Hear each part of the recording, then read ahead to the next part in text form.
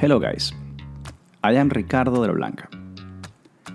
During the last 20 years, I've been working in different parts of the world where I met very interesting people. People who accomplish what seems impossible. People who make mistakes. Fun and passionate people. People from whom we are going to learn what no school or university can teach. We're going to learn from leaders.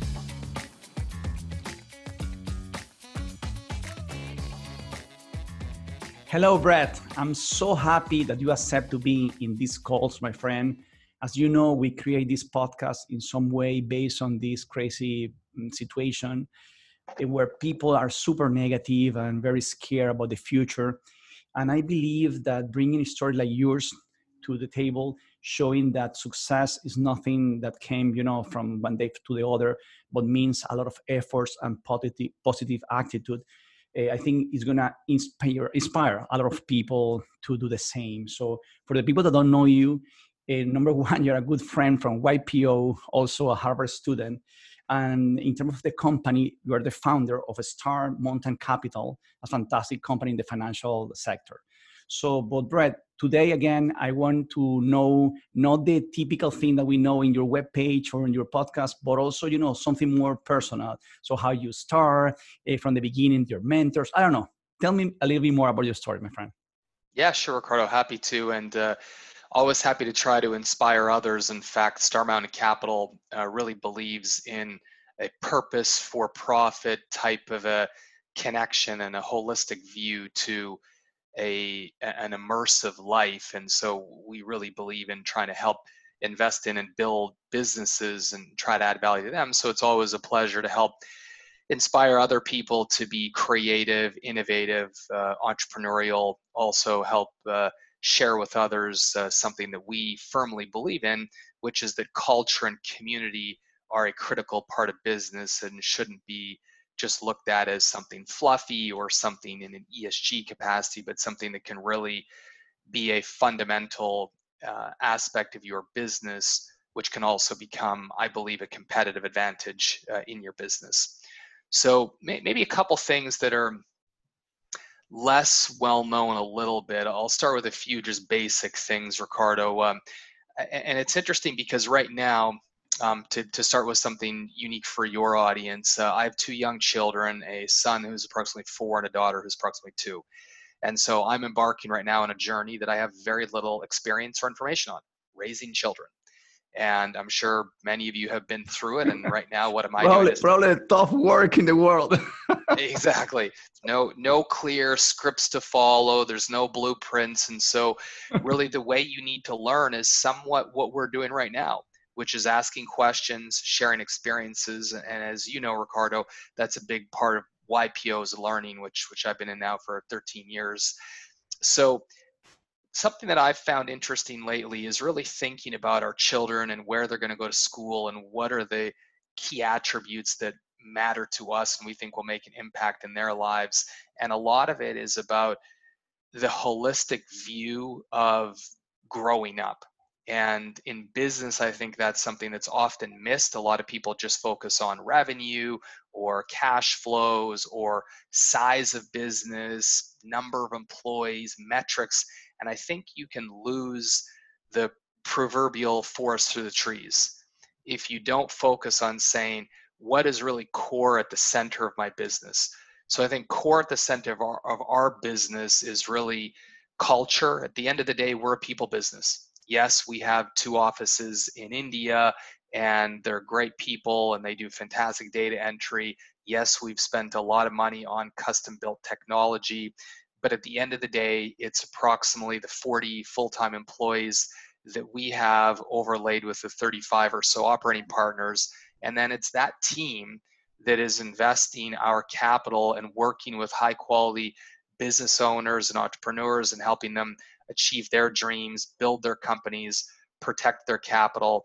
And so the one thing I really fundamentally believe is that you have to look at the core of a business and what you're going to do and make sure you always stay true north to that center. That's something that I find in the private equity investing business. as well as in any type of entrepreneurial company, that often gets underweighted. And I think it's crucial for long-term success in today's day and age. And I think a pandemic really brings that out of people. It brings out true leadership. Do you care about your employees? Do you care about your customers? Do you care about your clients? And if so, what are you doing about them, and how are you acting? So I'll stop there, but I think, Ricardo, that inner focus on culture and community, which is expensive, it's time consuming, and it means that at times you are making trade-offs where you're not hunting for revenue on a quick short-term basis, but you're long-term saying that I want a team and I want customers and people who really care about the business and the mission of the business and are willing to make referrals, which, as we all know, that's one of the best ways to grow a business, that are willing to be loyal, be passionate, really be focused. And I think that is a critical attribute of long-term success. Yes, I would like to, let me tell you one thing. I love how you start, that you start talking about that. You mentioned and you describe your business, not in terms of profit, but a way to help other entrepreneurs, because it's true, you make money and you make the commission or whatever, you win the money through giving, loans, whatever. But it's true that the incredible way to see that you are not a financial institution, you are someone trying to help others with a resource that they need to grow their business. And also, I love what you mentioned about the purpose. And I think that is a lot of the influence that the Harvard and YPO make on us to really understand that as an entrepreneur, we need to not just focus in making money. And in fact, we were supposed to first create value in a company, and then by consequence, make money. But I love to hear this from you, my friend, because I think it's very important to, there is a typification about entrepreneurs that is just about making money, and it's not true. So the real entrepreneur is someone like you that jump in this call to inspire people. And by the way, I'm not paying anything to Brett. So he's putting his time. And by the way, it was complicated to find a time for him in the agenda. But I think that all this part of an entrepreneur, of helping others, building a company that brings value to others, and inside of the company create a culture of helping others. This is fantastic. I think the other day I was with a friend. I think that he was also a YPO, or it's a huge owner it's kind of the Coca-Cola for Peru and South America, huge company. And I was asking, because I know that he loved politics, and I was asking, I think it's time to you to run for Peruvian government. And he said, you know what, Rick? I learned that I'm doing so much help making a more conscious company, and through my company and what I'm doing in the company to help others, I'm making maybe more impact than a politician. So I love the and it's very important that the people that are listening. The other day, and then I'm going to pass you the word again, Brad, but the other day I was with a friend, and he was telling me, I want to start a business. And okay, what is your, what is your idea? Whatever that makes money. And I said, you know what? You're not ready. You're not ready, because if you are thinking about money, you are totally wrong. So you need to think where I'm really special, what I'm going to do every single day with passion. How can I do this in a way that is so fantastic that help others? And then you are ready. So this should be the way. But let me know something else. But so how you start? Where do you grow up? In New York? Yeah, I'll give you the background. And Rick, just to make sure it pulls out, because I think you mentioned a couple things that are really high value. One of them is focusing on the means that will generate the ends. The other thing is the focus on really thinking about what problem or problems are you trying to solve. When I did the executive program at Harvard Business School and first started it in the owner, president, manager program, which upon completion I received Harvard Business School alumni status. It was a really special program because we got to live on campus with approximately 150 other CEOs from around the world for approximately 3 weeks each unit over the course of 3 years, and then do work in between, and so on and so forth. And it was really interesting because right at the beginning of the program, you have people that own banks in Venezuela and different things. You mentioned Peru, which is what made me think about these things. And the first questions the professors asked us were, what problem or problems is your business solving? If you can't clearly identify that, you should consider selling your business. The second was, how are you uniquely differentiated from your competitors? If you can't clearly answer that, you need to work on it. And just because the last 30 years of your business were great doesn't mean that the next 5 or 10 will, never mind 30.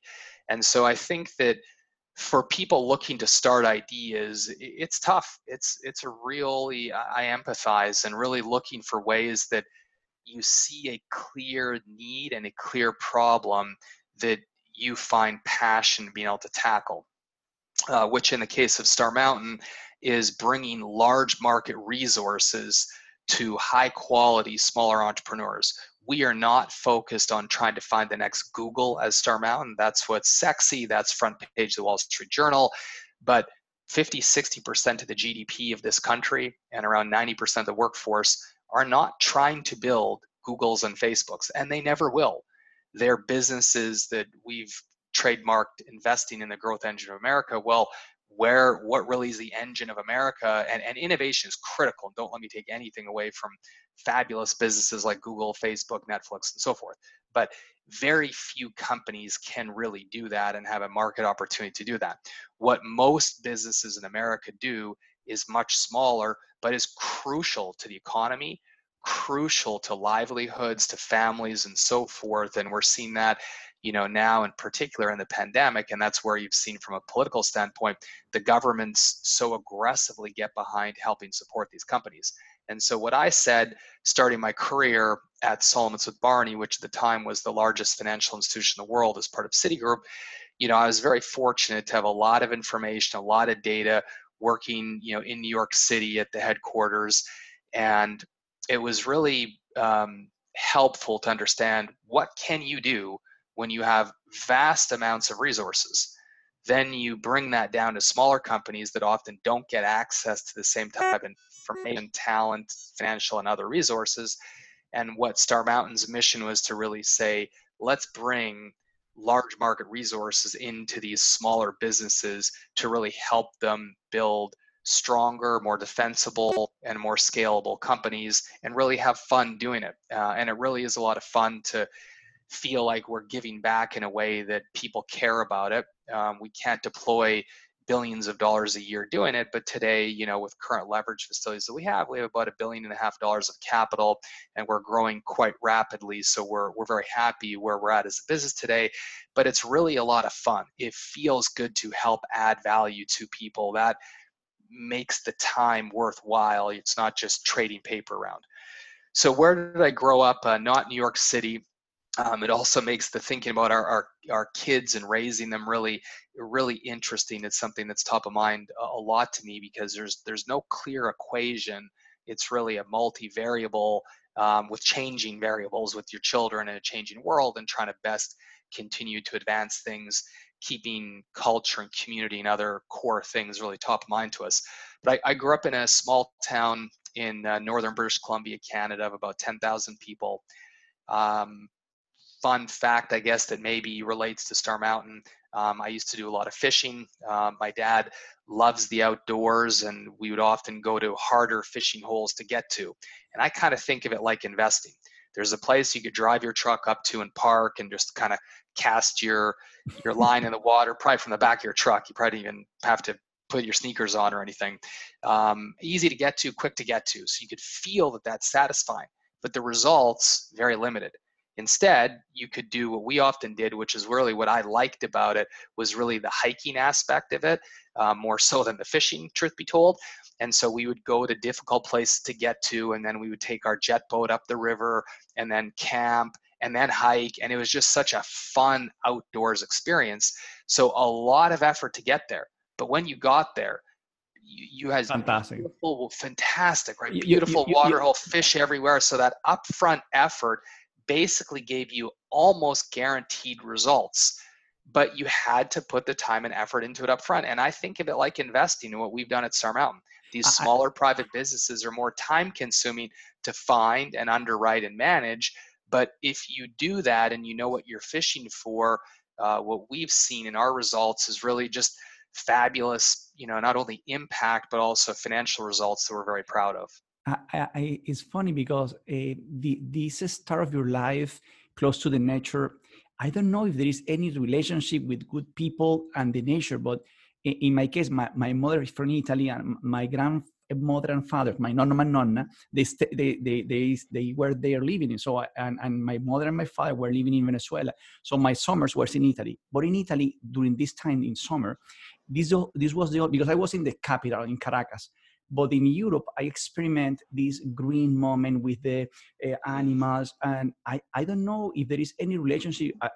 I mean, for the fathers of kids like you, I think it's very important to put our kids in very basic things and enjoy the earth, but in the very natural, because we are so, when we are in business, we are super so in computers, and we sometimes we forgot these small things that are so nice. Just this, the other day was in an interview with a friend, I think it's a politician, and he was describing that he still remember the air going through the air, through the trees in one place, and the sun. And you know what I think is we need to also push for this kind of new entrepreneurs that really enjoy basic things, not no money, basic things in life, because they matter a lot. So I don't know if you saw the same relationship, but in my case, all the people that love dogs and love nature, they're kind of better person. I don't know if there is any relationship.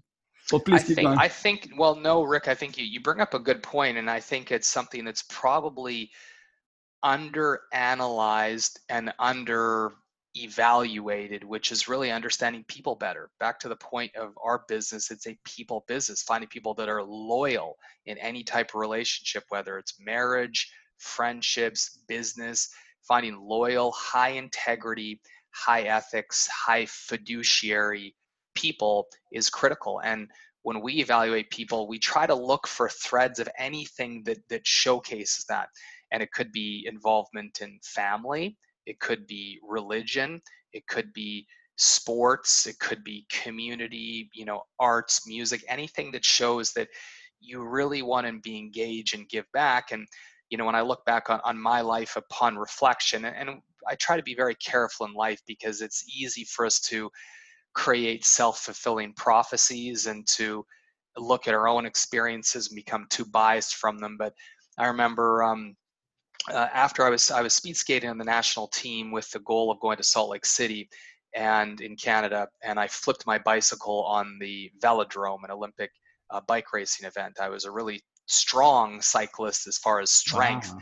but didn't have the type of agility as the other racers, because I built my strength more so speed skating than it was cycling. So probably too much power relative to agility led to the accident, unfortunately. And I kind of said, do I want to wait 4 more years to hope for the next Olympics? And decided no.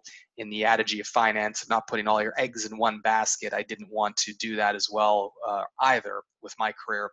And so I transferred to McGill University in Montreal, to then the far east coast of Canada, to finish my undergraduate degree from where I thought was one of the best, if not the best, launching pads from Canada to get into a finance epicenter, which I viewed New York as the primary and London as the secondary at the time, which I still think is very much true today. And really just said, if you immerse yourself in learning, it makes the probability of learning a lot better, was my sort of simple math. And so when I was at McGill, I kind of think back, and a lot of people say, well, I don't have time to give back, or I don't have money to give back. And I'm like, well, my dad was a high school teacher. My mother died of cancer when I was 6 years old. When I was going to McGill University, I'm extremely blessed to have had an aunt that let me live with her. So that had my room and board be almost nothing, which was amazing. And I'm so thankful for that. And that allowed me to really focus my money on paying for my education and food and other activities such as sports. And so I got into playing rugby. But one of the other things I did was I coached a speed skating club on the weekends. The other thing I did is I drove somebody to go to his chemotherapy. And so the impact I had was actually quite small, right? One single person driving him to chemotherapy treatments. It was once to twice a week for the course of the summer. But the impact to that person's life was huge. And to me, I didn't know all the ways I could give back, but I knew I cared. I wanted to honor my mother's legacy in different ways.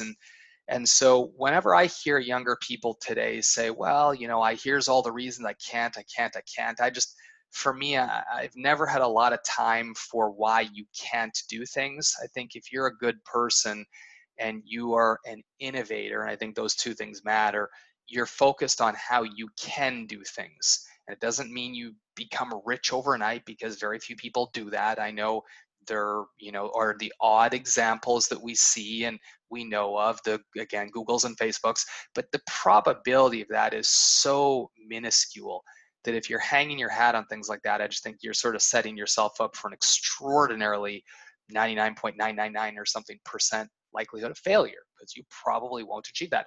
I probably never will either. I'm okay with that. But I think back to those days of going to school full time, coaching a speed skating club, playing rugby, and also driving somebody for cancer treatment.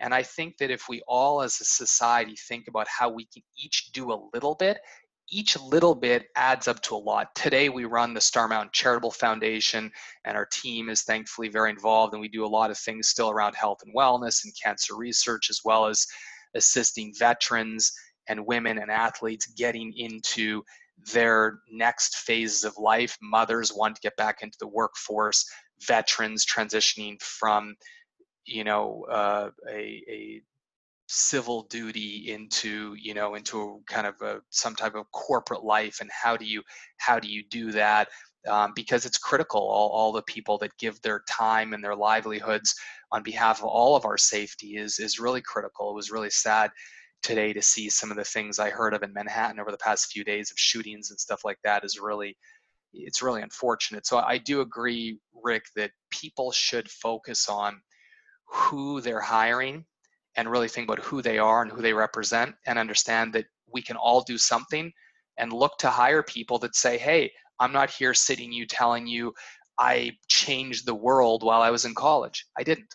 I did a very small thing, and I did a few little things I was involved in, right? But that's just an example of something small, but it's not huge. It's not massively scalable, but it but it's a shows. lot. You see that it's not much, but it's a lot, because a young kid in university with so many things that you have to do and take the time for that. So it's a lot. And again, what you said, for this person, trust me, you touch his heart. So for sure, he will always remember what you did for him. So, and again, I think that is about that. Is small things that can make the big difference. So I love this. So I didn't know that all. And you know what?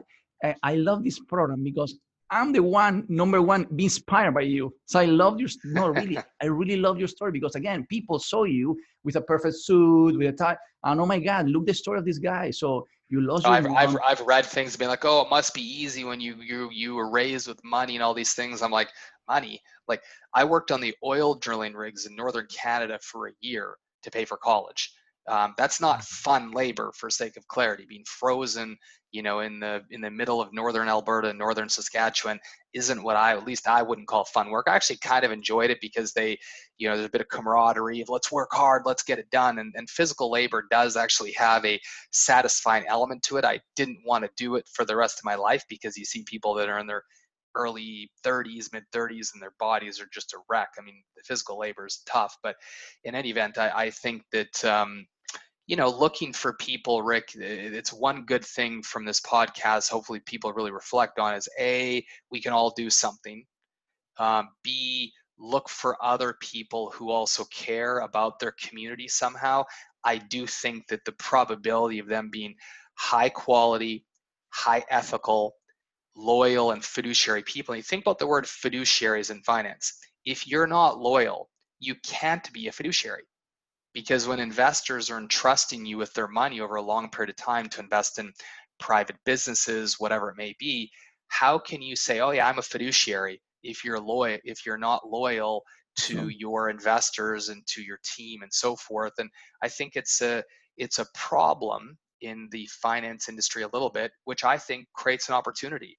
And at Starbound, we really try to say, look, we're not for everybody, but if you care about your community, if you care about your team, if you care about your investors, here's what we expect from you, and here's what we'll give back. So what we give back is 100% of our team shares in the profits and the investing of our business, what's called carried interest in the private equity world. We have no outside shareholders. So everybody, even administrative assistants, own equity. And the way that we think of them is they are partners in the business. Everybody is 100% of our employees. And I think that's what we give back. If you give to us, we're in this journey together. And, I think it's exciting, and you have to find the right people that fit your mission, and not everybody does. And to me, that's okay. You find the right people that have the same values and integrity. And I think that's a big part of creating long-term magic in any business, I believe, Rick. Brett, tell me the truth, please, and say yes. Have you ever considered to run politics? Because you should do something. Never. That's far above my pay grade. I growing up in Canada, I think that solves it for one. But no, I think you could be a governor or something like that. Because you know what? When you, I guess Schwarzenegger did, right? Exactly, you can do it.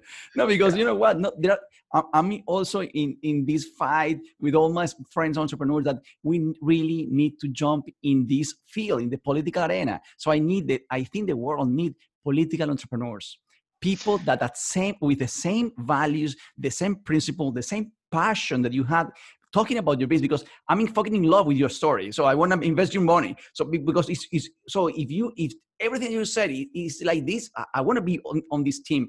And I think that if you put the same passion and thinking and vision in the political arena, oh my God, you should be an amazing governor or whatever, I know in the position what you want to run. But I really believe, let me tell you one thing, I really believe that entrepreneurs need to a little bit go closer to the political arena, because the politician in the past, I'm not saying this or that, in the past, in majority, they're not so prepared as the entrepreneurs. And I think that entrepreneurs have so many skills in terms of management. And at the end of the day, a politician in some way is making a management of money, public money, and making decisions every single day. And if they don't have the right tools, how we are going to prosper? So I think that, I don't know, and then I'm going to jump to the questions, but have you ever considered that? Yes. I haven't, and I really don't plan on, to be honest. I plan on focusing, you mentioned this earlier, but on the places that I believe I can have the most impact for society, with our charitable foundation, with our for-profit company, and who we are. And I sit on a few nonprofit boards as well, including for Harvard's Alumni Entrepreneurs and Help for Children and giving back to children and different things like that I think are often overlooked because they don't have anybody to speak on their behalf, with Help for Children, which is just a fabulous international organization around assisting brave children. But that keeps my plate with that, my own kids and family and wife and so forth. That keeps my life pretty full. But I do think, which not for today, I do think that politics, from an outsider's view, opining from the cheap seats, I admit, could use some revamping. I think one of the challenges is the way the voting comes to fruition. I've always kind of wondered, does it make sense how the process is ran? And it seems that it may not, right? And I say seems because I've not thoroughly investigated this, so this could be incorrect. But one thing that I would be curious is, why can't you have very clear questions and clear answers that have to be written down? Why do things have to be big fights and people blasting each other's families and attacking, doing different things like that? Why can't things be approached in an underwriting capacity, just like when investors underwrite our business and they want to go through deep background checks and everything you can imagine, and you have to be fully transparent. And I'm not perfect in life. Most people aren't, that I'm aware with, but it's about honesty. It's about integrity. It's about learning. It's about growing from challenges, growing from experiences. Most of us, if not all of us, have had them. And it's really about growing. And it just seems to me the way that the whole campaigning processes are ran may discourage a lot of people from wanting to put their lives and families through that, which I think is very unfortunate, because then it could perhaps weed out the candidate pool. So I'll stop there from a political aspect, but No, I do think 100%. something I There are hope people do put efforts many in. things that we need to do in this field. But okay, how old are you? I turned 42 this summer. It's crazy. So much. It's crazy that you are involved, because you are not just a graduate from Harvard. You are also the president of one organization. No, could you explain me a little bit about what you are doing in Harvard? Yeah, I completed the owner, president, manager program at Harvard Business School, and I sit on the global board of Harvard's alumni entrepreneurs, helping integrate the different Wow. chapters and people building business and stuff, because it's what I love doing. It's my passion. And by the way, the more you give in life, I've always found the more you get when you lean in and 100%. you give, you learn, you build relationships, and that 100%. hopefully adds to your own value and livelihood. It's true, but it's time spending. So again, Time, and in the case of Harvard's a smart institution, money. it's 100%. Okay, do you remember what was the first time that you make money? How old were you at this time? Well, I guess the first large check, $1 million type of check, was No, this is too much. I'm talking about $1. The first time I made $1. Geez, I'd have to go back a long time. First job, I was telling my wife this the other day, actually, as we were looking at different homes, and some of them that are really tough to cut the grass. And I remembered one of the jobs I had when I was probably about 12 was these big shears and an old lawnmower that doesn't have an engine. So you just push it and it kind of flips. I remember I had one of that in my house. Yeah, right. It's a good workout, actually, in hindsight. And then other than that, big shears to kind of cut, and almost like you're cutting somebody's hair, pick up the grass and cut it. And I got paid $1 an hour. And I remember at the time I was actually quite excited about the $1 an hour, because it was an American dollar. So okay, how old you were, more or less? I was about 12 at the time. And so the Canadian dollar, that was probably about $1.30 an hour. So I was like, this is great. I'm getting a great deal. They think they're only paying me $1, but I'm making $1.30 an hour. I was really excited with myself. I love it. Okay, the first entrepreneurial business that you did, maybe in the university. So again, not the big ones. The first things, with a friend or someone else. The first time I deployed operational leverage, as the way I think of it, was shoveling roofs in northern Canada. The weight of the snow can crush roofs, and when people are older, it's not safe to get up on and shovel them and so forth. And so I was good at hustling and going out, knocking on doors, saying, "Hi, did you know how dangerous it is that snow could be? And we'll do that for you." So a bunch of kids in middle school type of things. So then, probably 14 years old or something like that, then I had my working crew, and we would shovel the snow off, and I'd make my little cut off of what I paid them. So that was the first time I experienced operational leverage, which was quite fun. I love it, and I love the what you said, that you were good, finding the deals. Maybe this guy is Art Black. He's also a YPOer from New York. And we were in the Hampton last time, and he was telling me how he started in his business. He's making a lot of cold calls, and he was explaining me that he was trained because he know that he's going to receive 3 no's until he get a yes. And he told me, "You know what, Rick? When I received the first time a yes, the first time, I don't know what to do, because I was ready for the 3 no's." And the more he was telling me that, having drinks, he told me, "You know what, brother? I want to go to take my phone and start calling my clients again." So I love and you were telling me your first jobs, and you were telling me, even though it was hard work, you were enjoying when we are.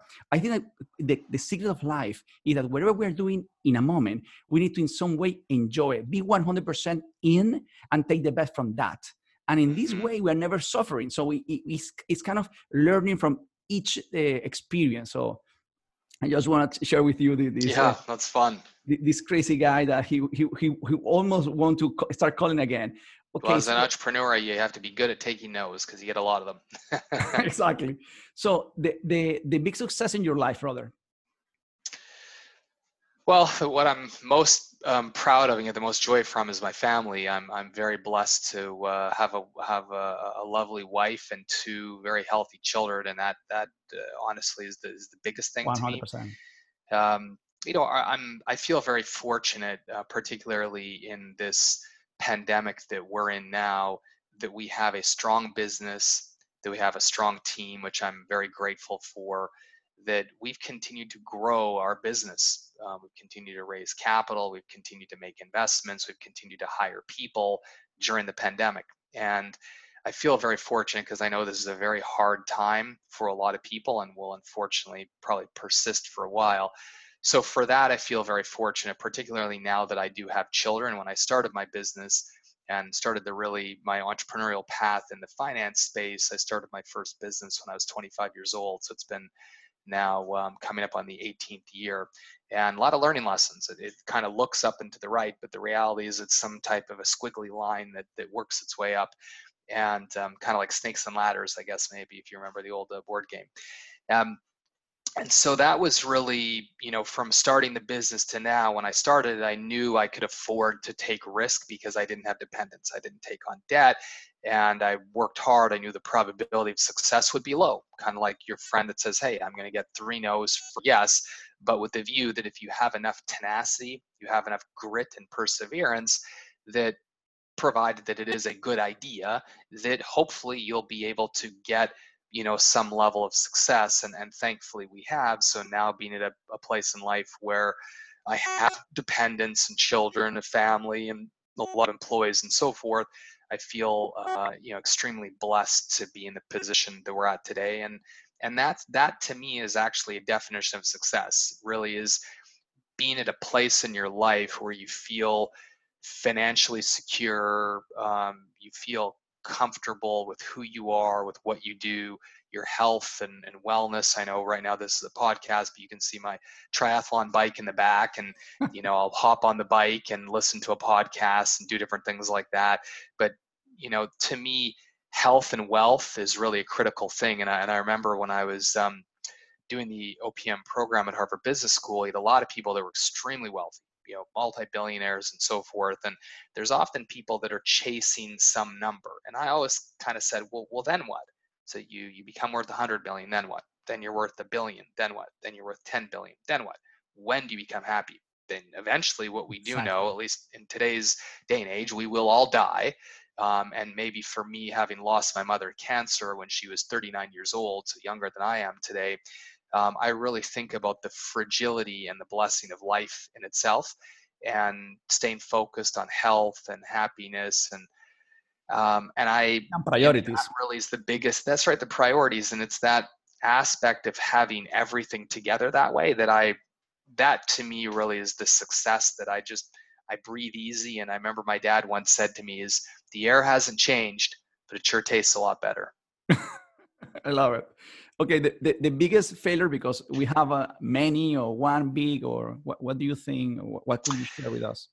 Yeah, my biggest failure is I started maybe earlier than it was willing to be adopted by society, a venture impact fund that was highly focused on really aggressive purpose for profit, meaning that it was a for-profit business model to invest in companies that are for profit, but that have a very explicit societal benefit. The bigger it grows, one of the metrics is really focused distinctively on how much impact that drives to society, whether it was raising money for charities and foundations or whatever that was.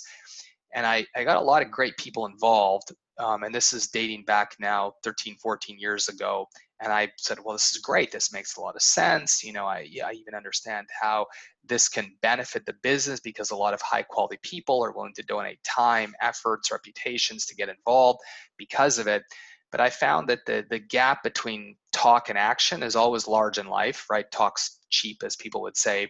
But when it comes to things that go into the philanthropic sphere of life, that gap is even wider.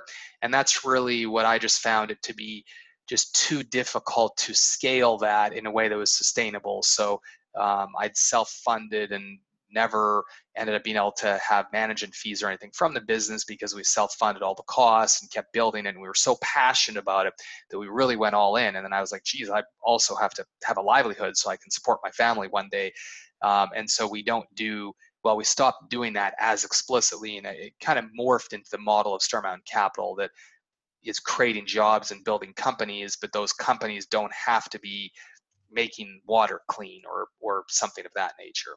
But that was probably the biggest failure that way. That was difficult. It was a hard, long path, and a lot of effort into it, a lot of passion into it, which was fun, which is exciting. I learned a lot. I met a lot of great people. So I don't wish I hadn't done it or anything like that. But it was not. I did not achieve what I hoped I would have achieved with it. Of course. Okay, what is the best advice someone gave you? Yeah, I'm very blessed to have a lot of partners and advisors and investors that I don't know why exactly, but have really put time and effort and money with me that I'm extremely blessed from, because I've learned so much from them. One of them, we have a bunch of former Goldman Sachs executives and partners that are investors with us. I remember one of them told me, so it's probably about 12 or 13 years ago. In fact, it was while I was heading back to the next campus part for Harvard, and he said to me, I'd always been looking to other people, like, what do you think? What do you think? What would you do? Because you're so smart, you're so successful, you must have the answers. And a part of life is knowing the right questions to ask. But another part of life, which he really helped me open my mind to, is learning to think independently. Right? So, well, what do you think and why? And so I've become very big on whiteboarding and technology tools and brainstorming and figuring out ways to help yourself think and have conviction in your thought and in your research.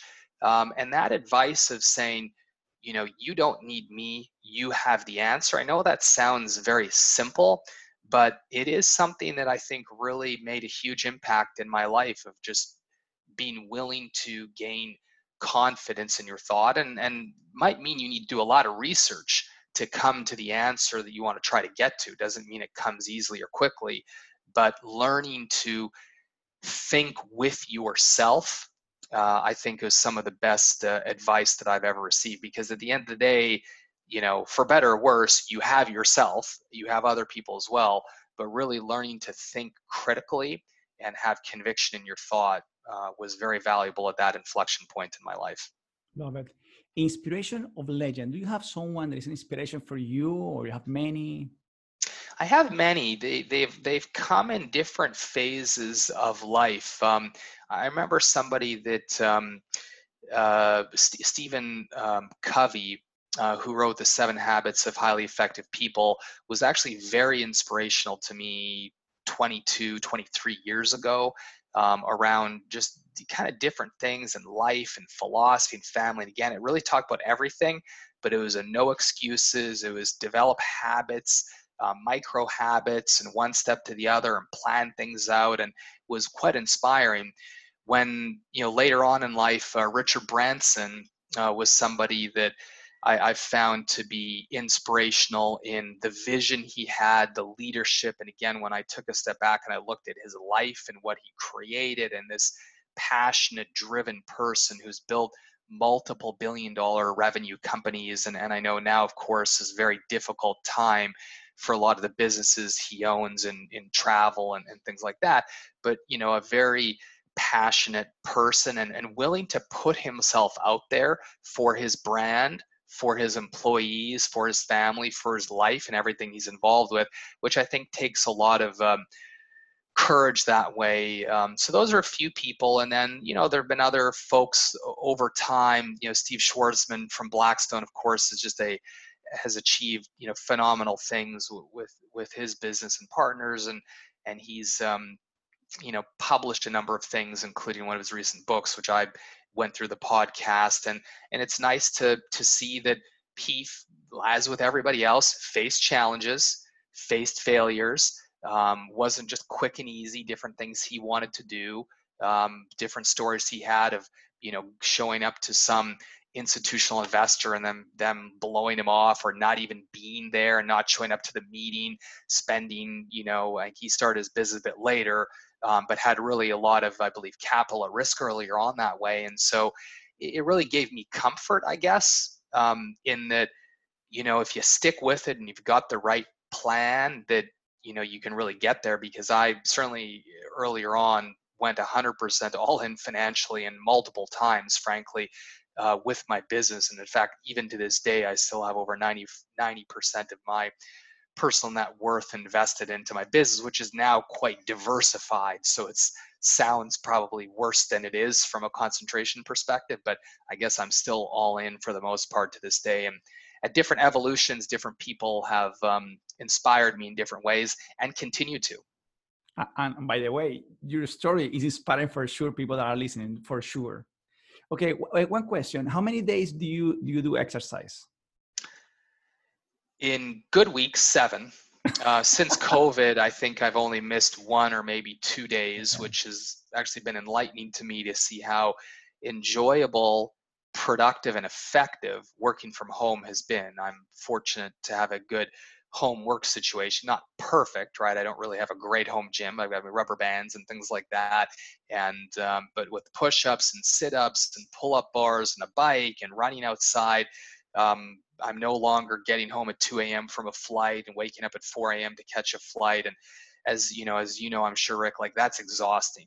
And the number of flights that I was looking over the last couple of years, flying to, Singapore, to Seoul, to Saudi Arabia, even just to LA or to London, like, exhausting. I mean, just physically exhausting, being on the planes all the time, and your probability of catching a cold or a flu, and then with little kids, and they're incubating everything in their little preschools 100%. and stuff, and it's like I've either got my kids incubating something or the airplane incubating something. And so that's the one silver lining I've had, that health, nutrition, exercise. I was laughing with my partner Chris, our CFO, the other day, saying we're probably in better shape than we've been for 20, 25 years.